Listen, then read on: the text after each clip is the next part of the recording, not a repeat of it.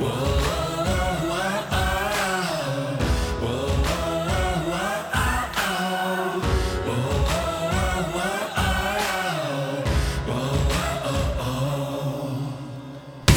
listening to the Revenge of the Birds podcast, part of the SB Nation Podcast Network, hosted by Blake Murphy7 and Johnny Touchdown, all about your Arizona Cardinals. Hello and welcome in. This is the Revenge of the Birds podcast. We are your complete Cards coverage, and we are tuning into the start of free agency. The Cardinals are in the legal tampering period as the rest of the NFL, and we've got a huge trade to talk about that just went down earlier today. We know also that this is a lot of a busy time for people this week. Our kind of thoughts and prayers go out to a lot of the people who are out there. Let's kind of open and talk a little bit about that before we get into the Cards, John. This is kind of crazy times to be living in. How are you and the rest of your family doing? Yeah, we're making do with it. We're pretty fortunate. My position that I work for, this is John Venerable, by the way. Good to speak with you guys for the first time in a little while. My position allows me to work from home on a part-time basis as it is, so the transition isn't too difficult. I do have two little ones, so we want to make sure that we're super cognizant of spreading germs, and my wife is very cleanly and making sure that we're on top of all of that. And most of our family's back in the Midwest, so it's not like we have a lot of contact with older members of my family, people who may be more susceptible to the coronavirus, but we'll make do. We live in a beautiful part of the country, thankfully. We went out for a hike the last couple days, and so yes, the kids are at home, and we're a little stir crazy, but we're getting by. There are worse things in the world. Blake, how are you coping with everything going on so far? We're doing well. It's more just seeing everything changing a little bit day by day. Been doing the best to at least get hold up. I know a lot of some of the young people seem to be wanting to get together, which has been kind of interesting. So I've been kind of holding back as much as I can from a lot of that. Partially, it's just more of the case of there's not as much to be able to do. So hopefully we'll be able to keep getting back to some of the work, some of the film in other cases. A lot of the stuff I'll be sending out at least will be on Revenge of the Birds, or on my Twitter account at least as well for those following.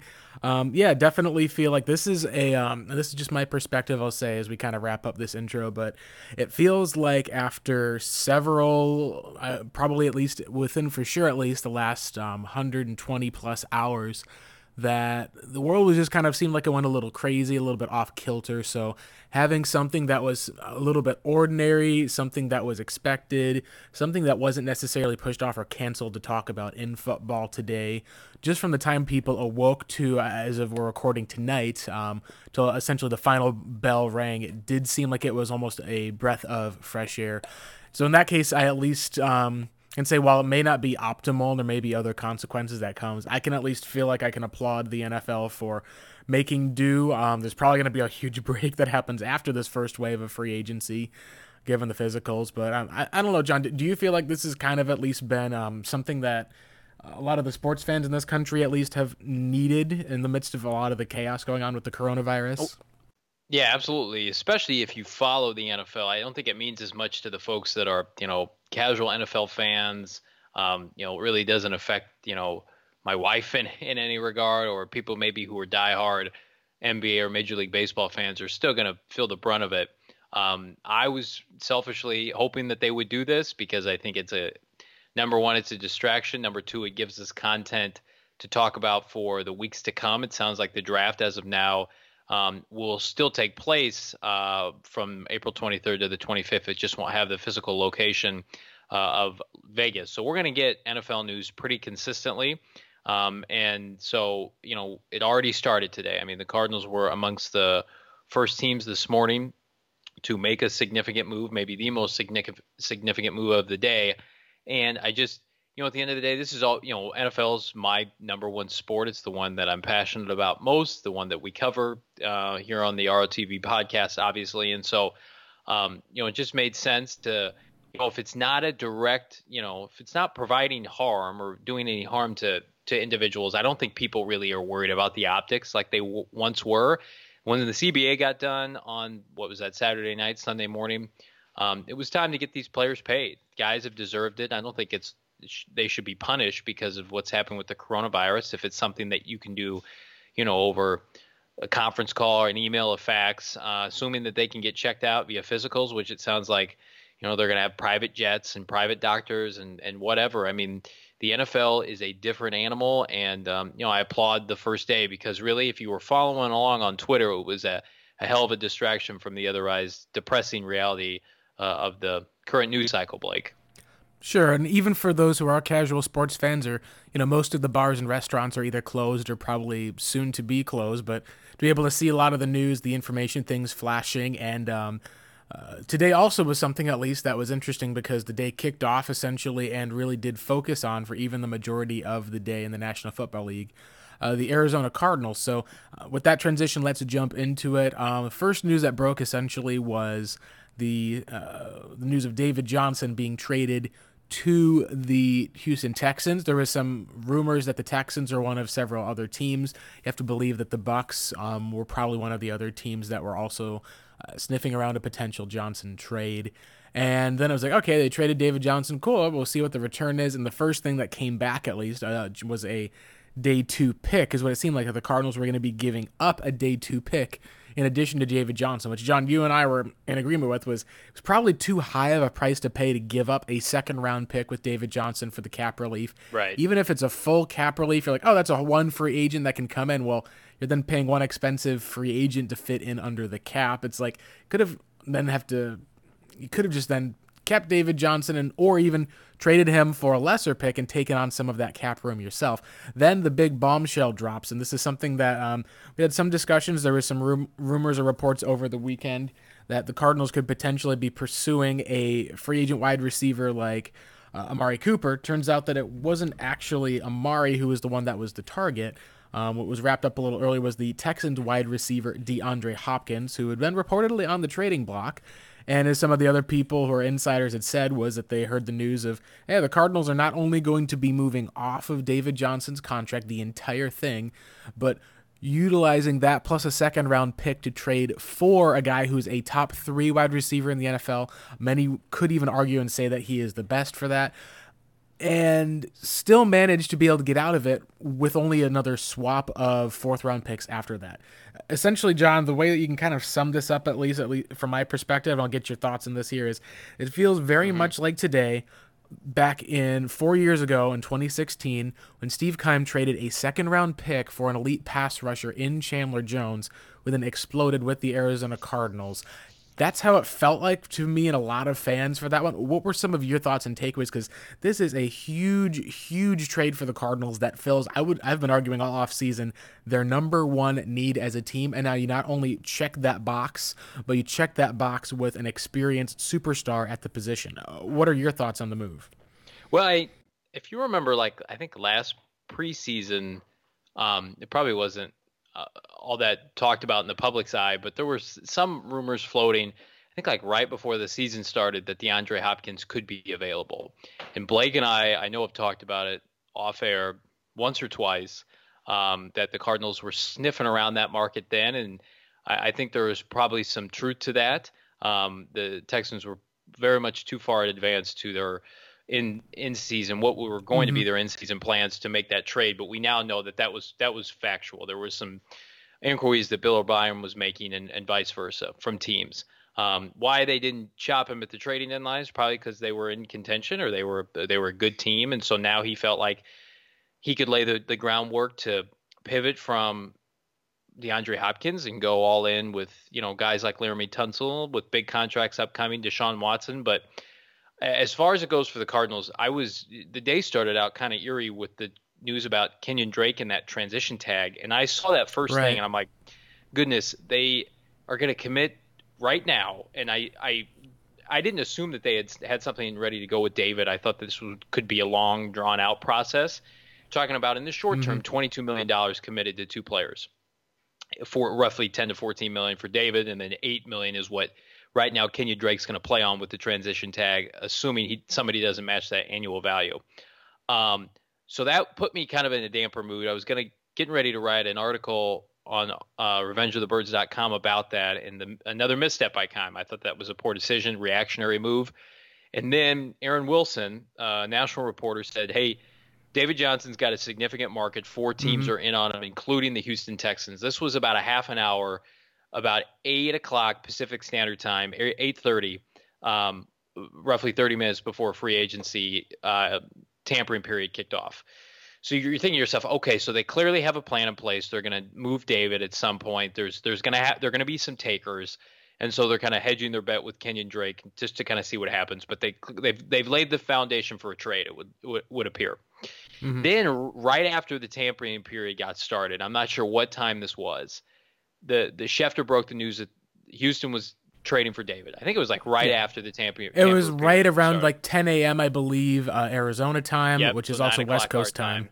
time. Yeah. So basically, from there, it was just like, okay, like like the question we'd been asking throughout the duration of the offseason so far, Blake, is what are they giving up? What are they taking on in terms of dollars and cents? The next tweet from Adam Schefter was they're taking on all of the guaranteed money, his Yeah, base that was like, salary. whoa, whoa, wait, okay, that was like only, okay, too good to be true. What's the catch for that So part? That was like everybody my then thought. What's the immediately catch? had probably a 2 minute break of freaking out that the Cardinals were going to give up a premium draft pick, which I immediately posted and said that would be ridiculous. You would just keep David Johnson for a year and keep your second and third round pick. But I was holding my breath. I was fully expecting Blake for Schefter to tweet out that the Cardinals are sending David Johnson and a third to Houston for, a seventh or something like that. And I was Yeah. going to be depressed for the rest of the day. It's not the ideal way to kick off free agency. Then the next tweet he had, it was opposite from David Johnson in the cap situation to just Hopkins to the Cardinals. So then you start to connect the dots. Well, Hopkins is included in this deal. And then the news started to trickle out that they not only had secured Hopkins, but they got him for a second, David Johnson's whole contract, and a fourth in 2021. Not only that, the Cardinals get a fourth this year. We're not sure if it's the earlier or the latter of Hmm. Houston's two fourths. They get arguably a top three receiver in football plus a fourth this year. It's one of the most historic offseason days in the history of the franchise. They haven't Hmm. had too many. It's probably the biggest trade they've ever made for a single player, given the magnitude. He's going into the Hall of Fame one day, you would think. Chandler Jones, we love him now. We think he's going to be a Hall of Famer one day, maybe. But Chandler Jones had not achieved what DeAndre Hopkins had done at this Right. point in his career. He was younger. That team was in a different spot where they felt like they were Chandler Jones away. Um, he was coming from New England. That gave people, reason to be hesitant about what Arizona was taking on. He had the issue where he was arrested. DeAndre Hopkins he's an All-Pro. Last 3 years, he's a consistent performer to say the least. He's a completely stand-up guy on and off the field. I mean, it's just a home run trade in every sense of the word. And the Cardinals clearly took advantage of a scenario in which Bill O'Brien, the Houston Texans head coach, is operating as general manager. And to give Steve Keim credit, we've been critical of his drafting, his personnel moves. Are we beginning to see glimpses of what made Keim back-to-back PFT general manager of the year in 2013, 2014? Because he was at one point, regardless of what you may think, an elite general manager. And then he had a series of poor, horrendous off seasons, culminating in 2017. Last offseason, 2018 really. Last Hmm. offseason gets Kyler Murray. This offseason, he adds a bona fide superstar receiver for 30 cents on the dollar. And now the Cardinals have significant momentum to pursue other free agents to go into the draft with the eighth overall pick wide open. They were, top of mind on every, sports site today, given the circumstances. They're getting a lot of national praise. I just hope, Blake, that the deal doesn't fall through, knock on wood, before Wednesday. But it was a historic trade I think we've never seen before. Yeah, it was one of those cases where the Cardinals essentially, in a lot of ways, John, did the opposite of what some teams have done, where they were aggressive, they went out and they went in, and not only, I think you can say, just went and said, hey, we're going to go ahead and get a guy who can fill the spot, fill the position. But we want to get a guy who's going to really, really fill this spot and fill this position. Like we had talked about with earlier in the week, with we knew that they'd wanted a guy like Kenyon Drake back, and what we had at least talked about or been hearing was, well, there's a bit of a split situation with the Cardinals because part of it is you need a number one wide receiver. You need to probably address the defense at some point, probably getting at least 2 to 3 impact players on the defense.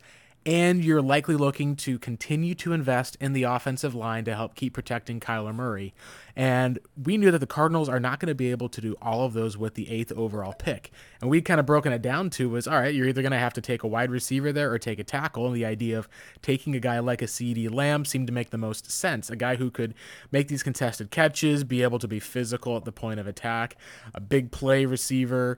And what's really interesting about this, John, is CeeDee Lamb's exact, almost, I guess, NFL comparison is a guy like DeAndre Hopkins. So what's funny is instead of drafting that guy with the 8th overall pick with the hopes he could become a DeAndre Hopkins, why not just go and get a DeAndre Hopkins with the 40th pick while also unloading David Johnson? It's one of those, people have said all sorts of things like it's crazy, this trade is outlandish, it's one of the worst trades that some people say they've seen for a team like the Texans. It's like those terrible dynasty football trades that your friend offers, like, hey, you want David Johnson and a 2022nd for DeAndre Hopkins? And that's like the decline every time.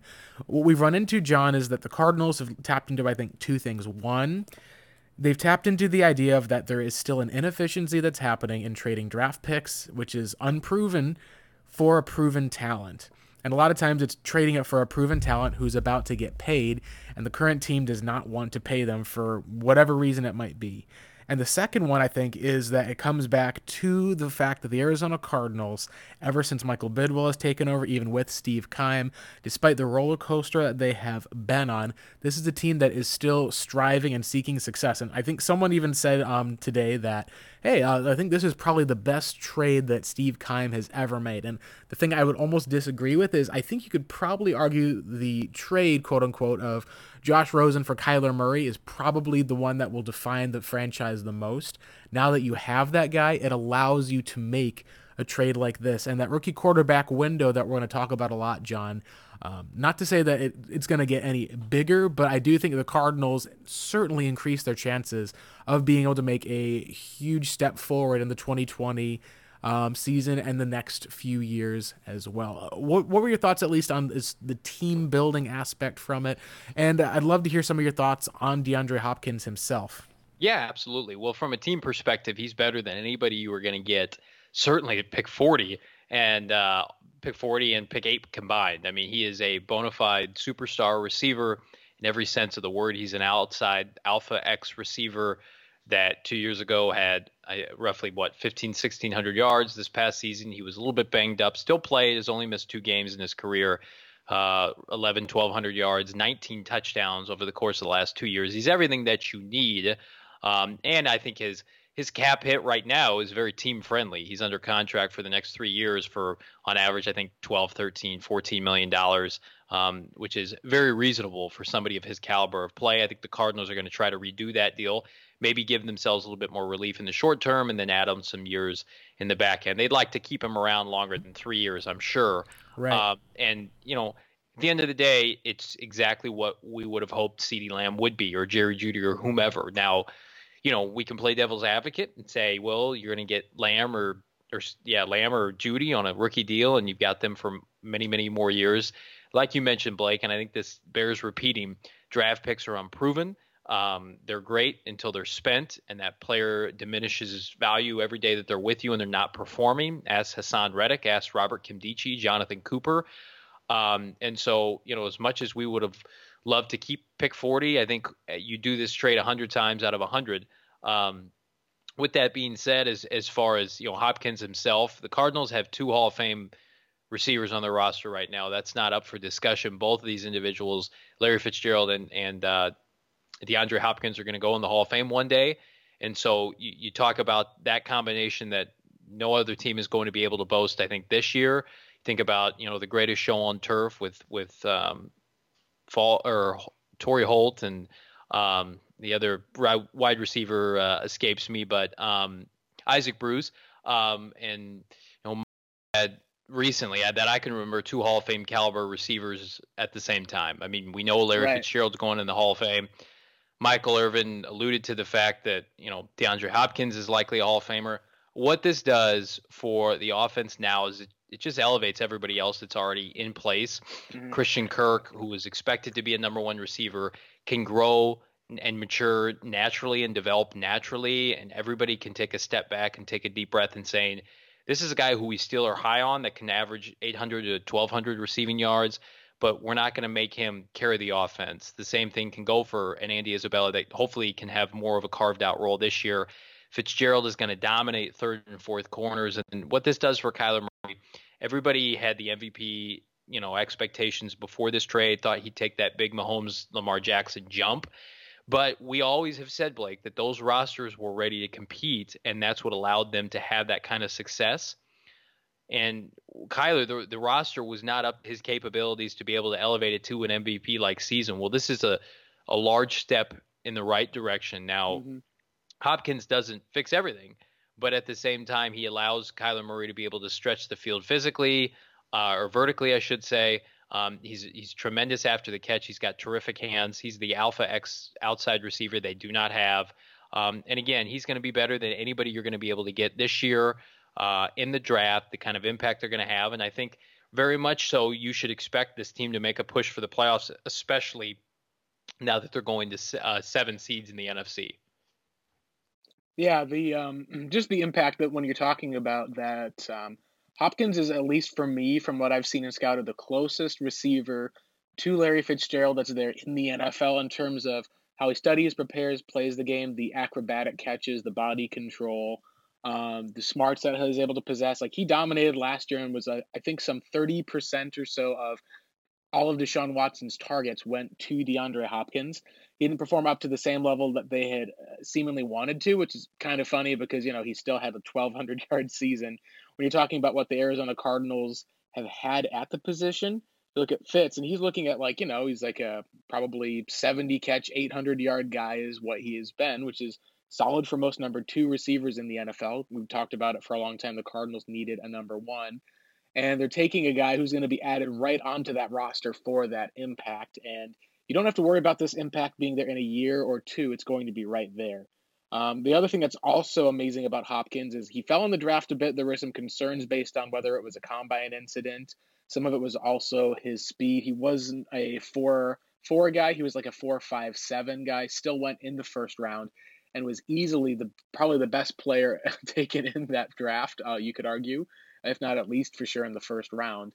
And he ended up blossoming into a huge part of the Texans community, a huge part of the Houston area, with not just with charity work, but just with the character that the person had. You can look up the story, at least Mina Kimes. There was a great special that was done on his mother. She ended up undergoing a tragic accident where she was blinded, essentially, from the time he was at a young age. So when she's in the game, she can listen, has to hear, and she's not even able to watch her son. She has to listen to each of the different games to know whether he's getting the catch or not and having the action described. A fantastic piece if you do want to check it out. It's especially worth noting that a lot of the Texans fan base, I should say, to them, this is how it would feel for if us Cardinals fans had seen Larry Fitzgerald traded for a first and a third to the Philadelphia Eagles. That was something that the Cardinals were considering. They decided not to go forward with it.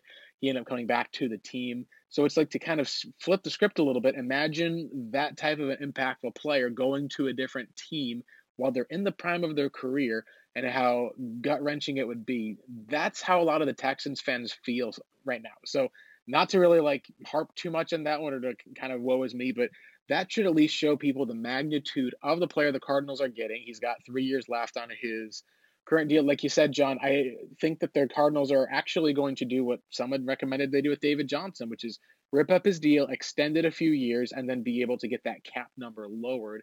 Cardinals may end up not only getting all of David Johnson's contract taken care of, but lowering their overall cap number by turning Hopkins' money into a signing bonus and being able to push things back into further years and then get him more guaranteed money as well. John, right now, David Johnson has more money that's guaranteed for 2021 than DeAndre Hopkins does. He's got $3 million in dead money. Hopkins has none. That was part of the reason he wanted a new deal. But that's one of the things that's crazy because it also speaks to me, and this will be what some fans can say, not maybe even how good of a trade this was for the Cardinals, but it's redemption because it shows how bad the Johnson contract unfortunately had turned out. And I was a fan of the contract because I thought he would move to wide receiver if things stumbled in the later years. And the cliff and the drop off that happened, like it's concerning. Do you think he can recover and be able to get back to that 2015, 2016 form in Houston? No, he'll never recoup that type of production. I mean, what do you have, like almost 20 touchdowns? That Yeah. 2016 season, his explosiveness is gone in that regard. But I think he can be 1,000-yard back, and I think he can still be an elite pass catching back, which he is. I just think that his body let him down.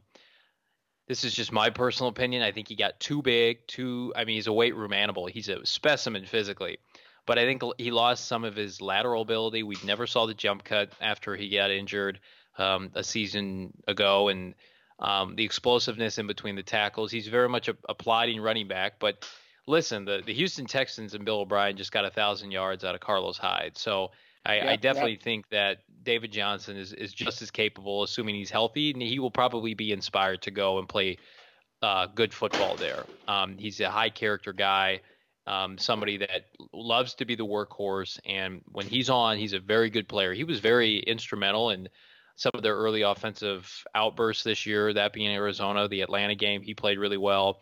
He looked good in the second half of the Lions game. So I think it's one of those scenarios in which, he's got to be embraced as the guy. And when Kingsbury came in, there was some hesitation as to whether or not David fit what he was looking for. Clearly, they made a move not only to Drake, but initially it was Chase Edmonds. So it's just, it's one of those scenarios where the Cardinals were really fortunate that somebody wanted to take on David Johnson and this contract. And not only was it Houston, there were 3 other teams interested. So they would have found a trade partner, and that's probably where I'm happy to admit I did not think in today's NFL, when the running back position is so expendable and the free agent market that's got Melvin Gordon, now Devontae Freeman, just a bunch of really nice quality options available, who's going to trade premium draft capital and take on money for David Johnson? Well, it's the Houston Texans. So Cardinals should be fortunate, but they should learn from this too. Steve Keim should not be quick to give Kenyon Drake a big time deal. I can't imagine he will. I think he'd be comfortable paying Drake the $8 million on the transition tag this year. Maybe they take it back this year. Maybe they take one next year.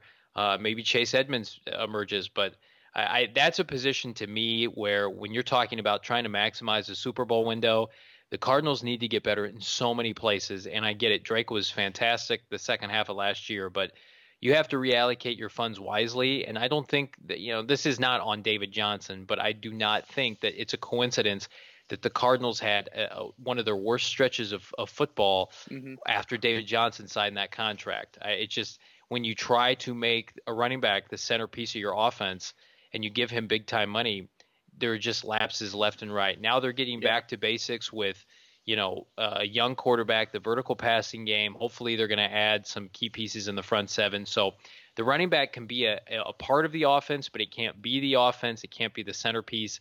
And in most of the, the Super Bowl teams that we see, San Francisco, Kansas City, New England, that it's a expendable part. And, I think the Cardinals should take it year by year and get what they can out of, whomever's toting the rock, and you move on. You do not do this again if you're Steve Keim, and I don't think you will.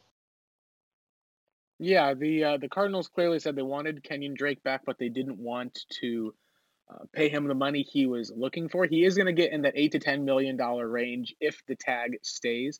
How the transition tag works, of course, is it's similar to free agency, except that instead of just offering a player to sign, the home team will get the first right of refusal. Essentially, you can, if you want to keep a player at market value, let's say a team offers, hey, we're going to offer 2 years, $9 million for Kenyon Drake for that one.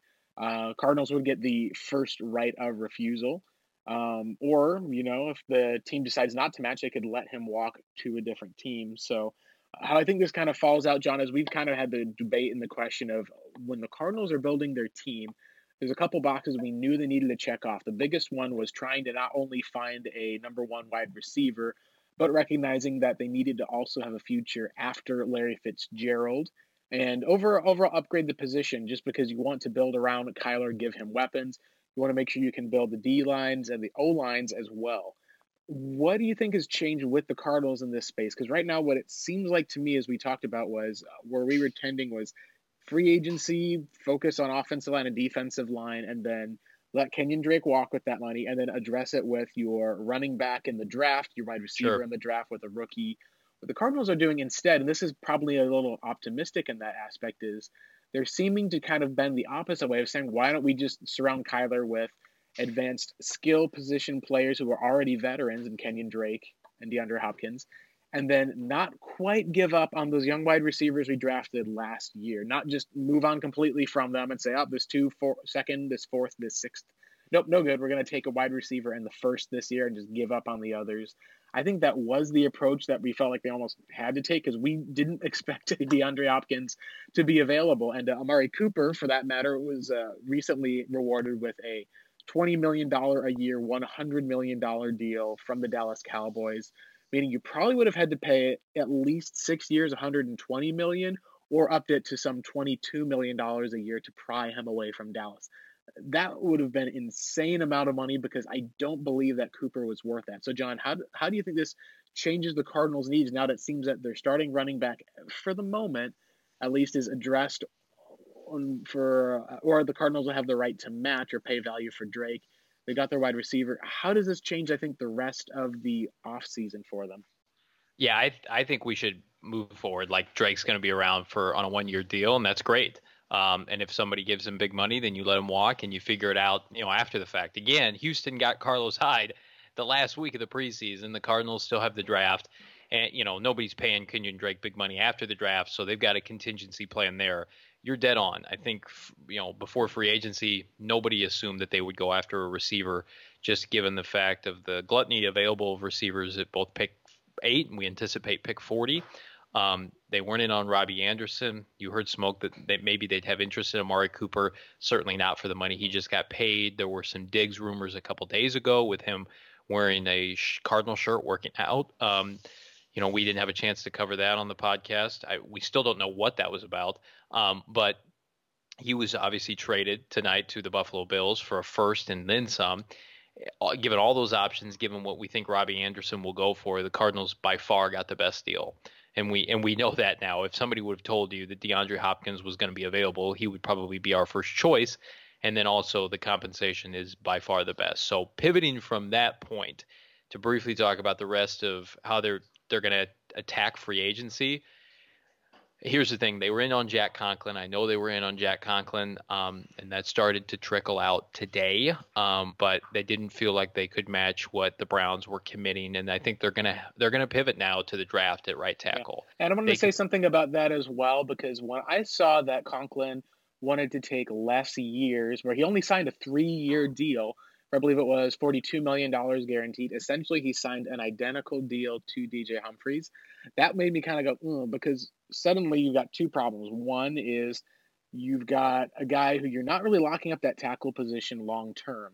You're essentially getting it for 2 years and then maybe a third year that you're looking on it. And then you want to get paid with the next CB. A lot of guys are taking shorter term deals, hoping to cash in for a bigger payday. Right. So you're not really addressing that position in the long term. You're paying a ton of money to essentially get a short-term fix.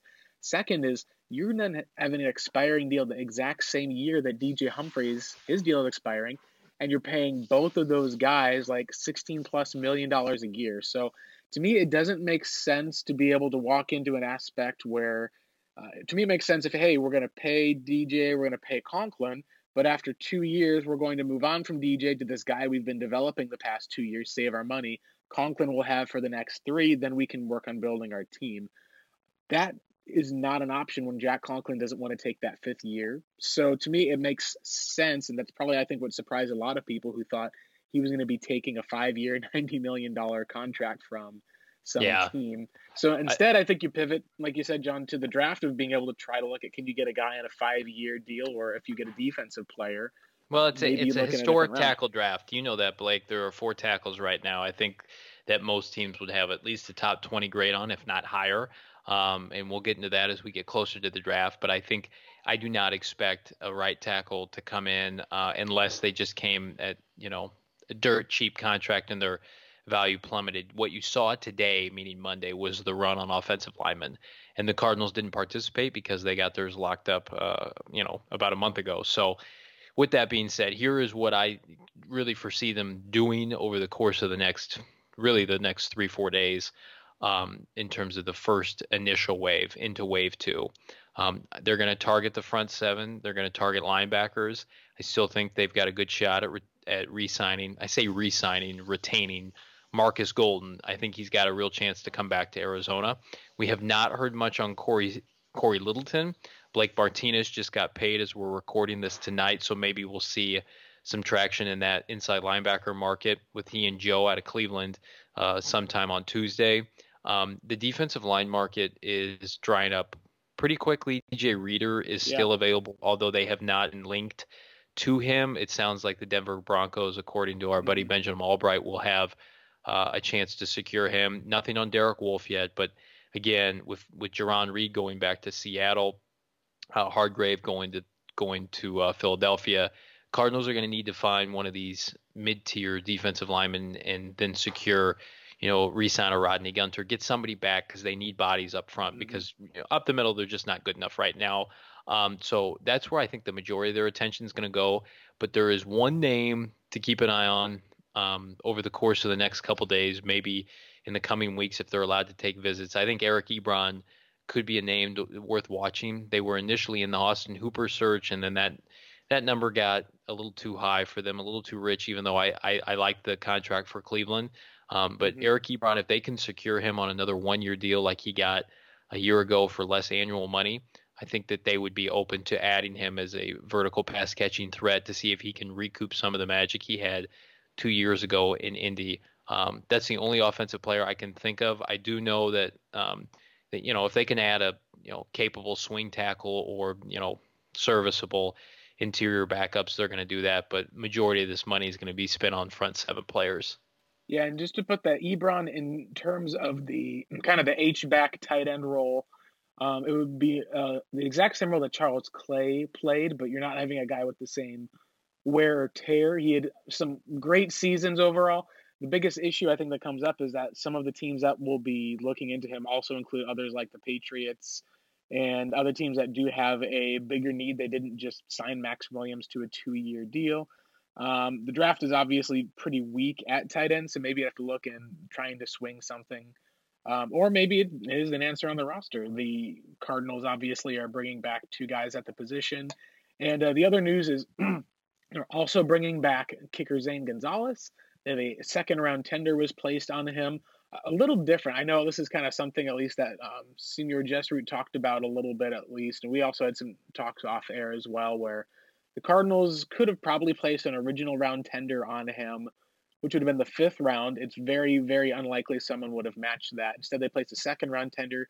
He gets a little bit of a pay bump from that, where it's about $1 million or so more. So there's kind of 2 ways you can look at this. One, you could say it's a nice little pay bump for Zane Gonzalez. And 2, you could say, hey, it's the Cardinals kind of just tossing $1 million out the door in a season where we already have found out that the salary cap is not going to be 200 or 203 million, but about 198 million, under what teams were expecting. So in that case, it's a little bit more limited than what you would hope. The one thing I will say at least is if you're looking in the draft for a kicker and you could give up a 5th round pick for Zane Gonzalez and try to sign him away from the Cardinals, or draft Rodrigo Blankenship or another kicker with a 5th round pick, I mean, you probably would want the veteran, the more experienced guy. A lot of NFL teams were very much fans of Zane Gonzalez coming out. He was a very highly graded kicker, had a lot of struggles those first 2 years before he came to Arizona, and essentially he's looking kind of in the same spot that, for better or for worse, that Jay Feely and Chandler Catanzaro found themselves in. Feely, as we know, went on to be a steady kicker for the team. Catanzaro did up until that 2016 year. So what were your thoughts, at least, in the Cardinals and Zane Gonzalez, John, which was the last essentially news of the day for the team? Yeah, he was a really good player for the team last year in his first season. That was a nice, well, really his first full season. That was a nice coup. and a nice pay raise, deservedly so. I don't see anybody giving up a second round pick to add a kicker, no matter how good they are. So I Unless think it's the that Bucks, right? The Buccaneers, yeah, Robert unless Aguayo. you're Jason Light and the Tampa Bay Yeah. Buccaneers, but in this day and age, yeah, I think consistency is key. He was super consistent. I'd love to see him get more shots deep next year with less, within 30 to 40 yards, because hopefully the Cardinals score more touchdowns. So I think the less we see of him next year, the better. But when he's on the field, love for him to keep up that consistency, but well deserved. It's nice to see both he and Justin Murray, who got that pay bump as well for his contributions in 2019, to be rewarded. They're building something.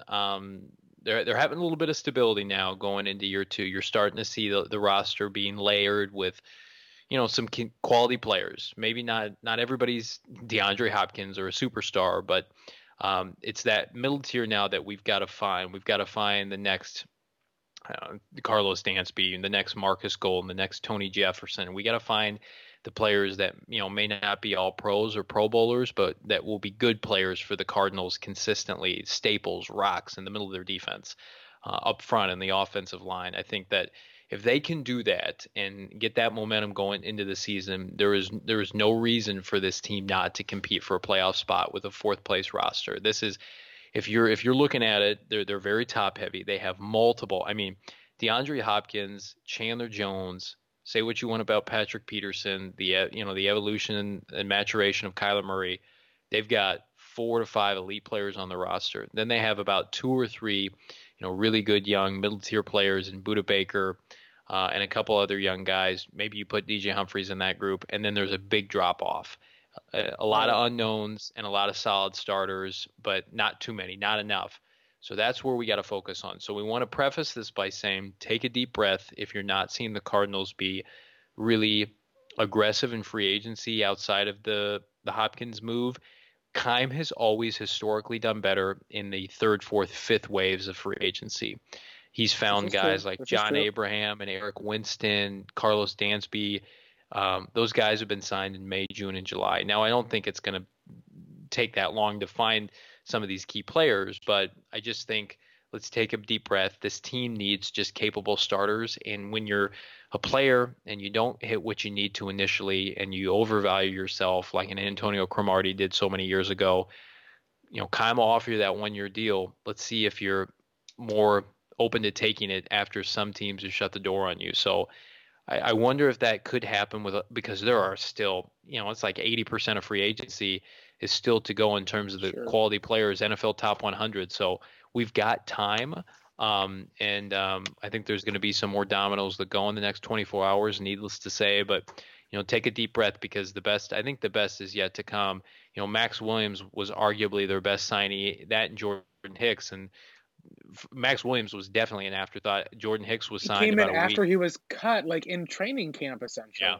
Yeah. And that was like one of their best acquisitions. It just shows you that a lot of the free agents that you sign as a team, a lot of times, whether it's the big money or not, a lot of times they don't work out. This is a little different because this is essentially all of the moves the Cardinals made today were keeping their own players who at least worked out or have shown success. Or in another case, trading for a proven commodity in DeAndre Hopkins. And the instant impact I think that you'll be able to see is a huge boost to, especially I'd say, Kyler Murray's passing yards and to the red zone offense would be the two biggest things I think you will see. Because we know Kyler is a lot of times, he's a guy who is much more of a boundary type thrower, likes throwing to the outside, being able to get deep, being able to throw it up where he knows his guy can get it. We saw that all the time with CeeDee Lamb in college in Oklahoma. And the boost that you're going to be able to provide from that for the next duration of his rookie contract, I think will be huge. And then the next steps after that will be not necessarily, hey, like we're going to go out and sign like this giant offensive line. We're going to go out and sign this defensive line. For signing all those big names, the only ones that really have worked out for the Cardinals when they signed big names was when they had a huge, massive need. And even then, John, the Jared Veldheer signing of 2014 and the Mike Iupati signing of 2015, they lasted up until the 2017 season. And Iupati at that point in 2018 was a shell of his former self, got hurt, got injured, resurrected a little bit of his career in Seattle. But essentially, the fact of the matter is that the free agency is not how you build. You build through the draft and you build by trading draft picks for proven commodity and talent.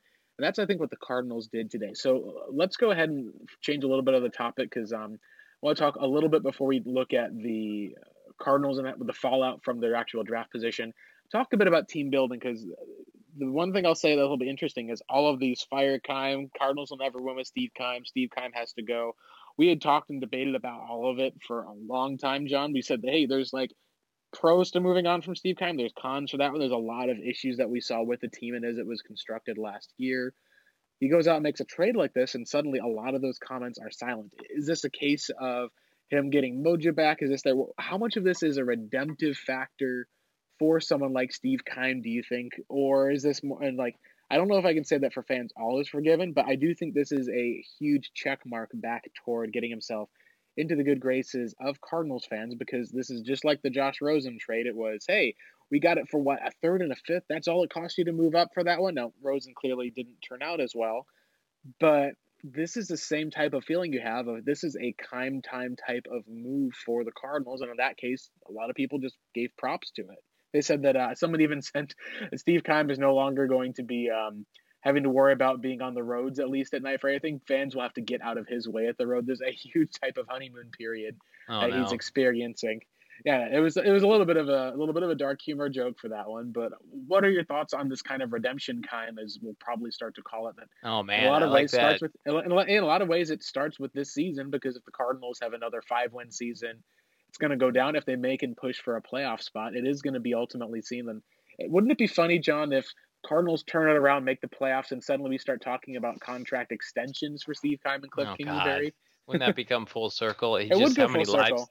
How many lives does he have? This kind of reminds me of Thomas Dimitroff when the Atlanta Falcons had their resurgence with Matt Ryan, and then they went through a slew of 7-9, 6-10 seasons en route to a rebuild, and people wanted Thomas Dimitroff fired, and he got him to a Super Bowl and rebuilt the team, and he's still their GM now, and I don't know how great of a job he's doing currently, but I just they turned it around last year. Yeah, he and Keim are kind of kindred spirits in that regard. I feel like Keim. Listen, I called for him to be fired last year. Wrote an article about it. I'd be happy to be wrong. I want him to have success because that means the team is succeeding. But here's the thing: where's Keim always shined? He does a really nice job trading for veteran players. I mean, he's essentially batting like 900, with especially with star players. I mean, they've all worked out: Palmer, Chandler Jones, Kenyon Drake. Now, we like to assume DeAndre Hopkins is going to work out. Where has he struggled? First round draft picks, so that's a big mark against him. Where has he shined? He's found a lot of good players on day 2 of the draft: Tyrann Mathieu, Marcus Golden, David Johnson, John Brown, Christian Kirk, Budda Baker. Where has he struggled? Free agency in the first initial wave of free agents. Where has he done well? Toward the end of the summer, where you get your bargain deals. He's a shrewd businessman. So I think it's important for him to identify what he does well and what he doesn't. So if we're talking about an increase of analytics, being able to defer to a lot of his people during the draft process, I think is key. And then listen, Kyler Murray is going to cover a lot of warts on this roster. We've seen it, the team we just talked about. 3,500 passing yards, 500 rushing yards, 20 touchdowns, and that's your first season with, whatever you have, with Kenyon Drake as your best skill position player. Yeah, now he gets one of the best skill position players in the NFL, and that's going to open up things for Fitzgerald, for Kirk, for whatever else they're going to bring in. There's a lot, I think, to be optimistic about for this season, not just for obviously fantasy prospects, but just for him to take that next second step and hopefully make it a special type of season as we've seen other star young quarterbacks do. Yeah, and we talked about it with teams like Houston and Mahomes 2 years ago with Kansas City carrying a bad defense. I mean, Kyler's going to buy him as much time as he needs. And we've seen Keim build it. I mean, if Kyler Murray inherited the 2015 Cardinals that had everything but, a pass rush and a mobile quarterback, what would his record be as a rookie? I think it would be a hell of a lot better than 5-10-1. So I think it's all about adding talent at wherever you can find it. And as long as you're not going too deep at one position, going too heavy, too rich at one position, I don't think they're going to be hampered or shoehorned into one specific spot moving forward. I think defensively, listen, any position I think defensively could be upgraded. You could sell me on that.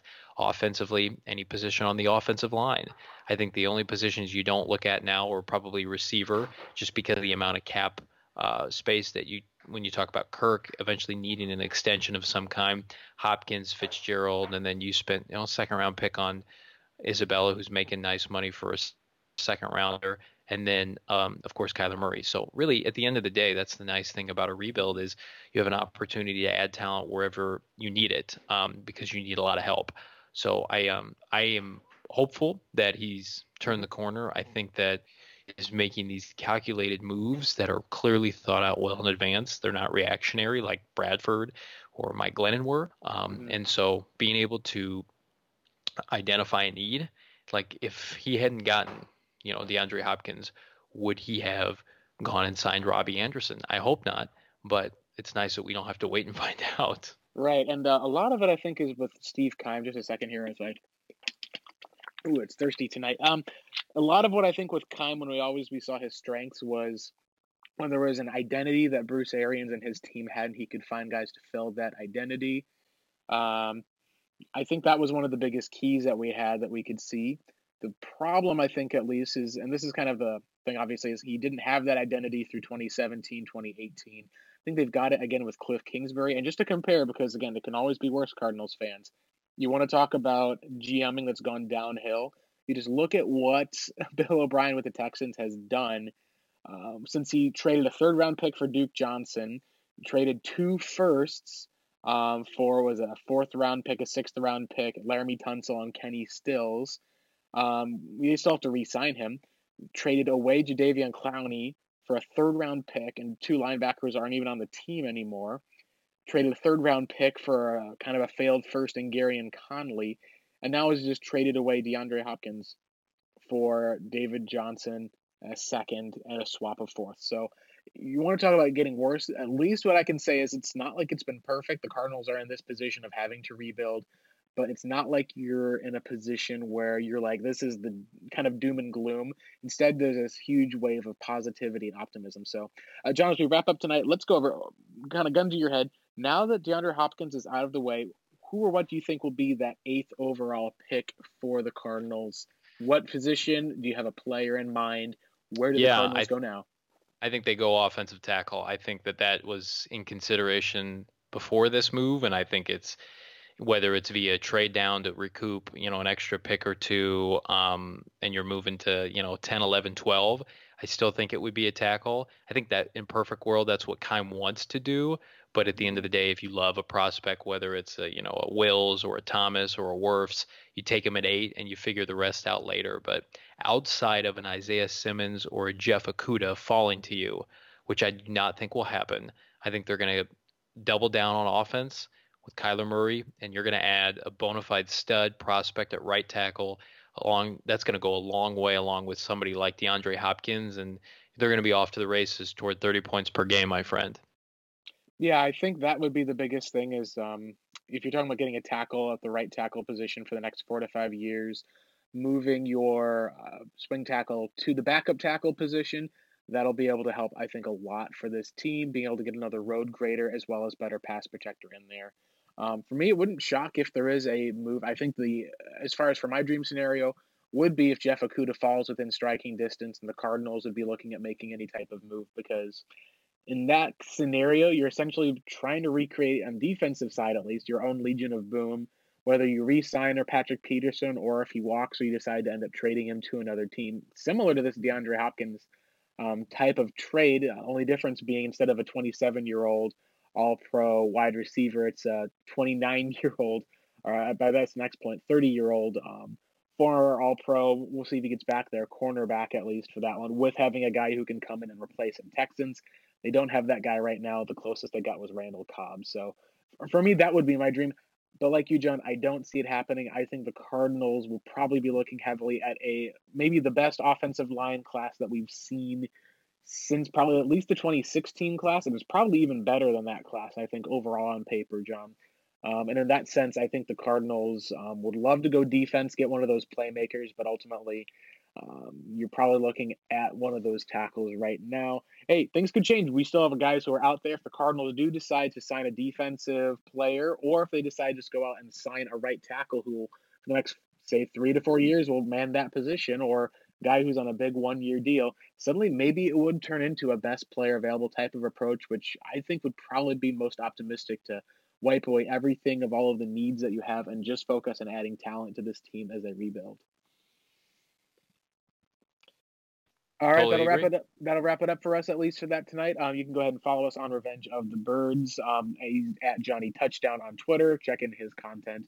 I'm at Blake Murphy 7. We'll be back again with another podcast, at least optimistically, later this week. Later in the week. Exactly. We want to make sure we can drop off as much content as we can while some of you are sitting around at home, working from home and listening, or having not as much to do, at least amidst all of this. So stay safe out there, folks. Obviously, whatever social distancing that you need for you and your family, hopefully you take care of that. And I'm glad that we have some more football news to talk about the rest of this week.